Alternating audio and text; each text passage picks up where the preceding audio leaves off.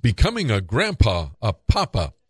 Until you become a grandparent, it's really hard to explain what it's like. I remember friends who became grandparents, and I used to think, what's the big deal? Their entire existence suddenly revolved around those kids.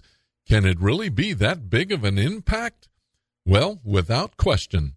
When Misha, my first grandchild, was born, I was in the delivery room and I was struck by the awe and wonder of it all.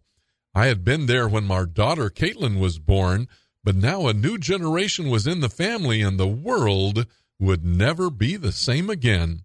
Of course, she could have an ice cream cone or a candy bar or anything else she wanted. My job as papa was going to be to make sure that this little one never needed for anything. I was totally owned by her. Her mom and dad, my daughter and son-in-law, would not mind if I overindulged a little. After all, Misha was my granddaughter. What I had failed to comprehend, even though I knew it, was that I got to go home each night and did not have responsibility for the non-papa time. Her parents could deal with it. I've learned to moderate some of my behavior as papa, but I have reserved a few rights that allow me to say, well, maybe maneuver a few things past her parents, always for Misha's sake, of course. Being a papa does provide some license and hopefully forgiveness. Now that's good news.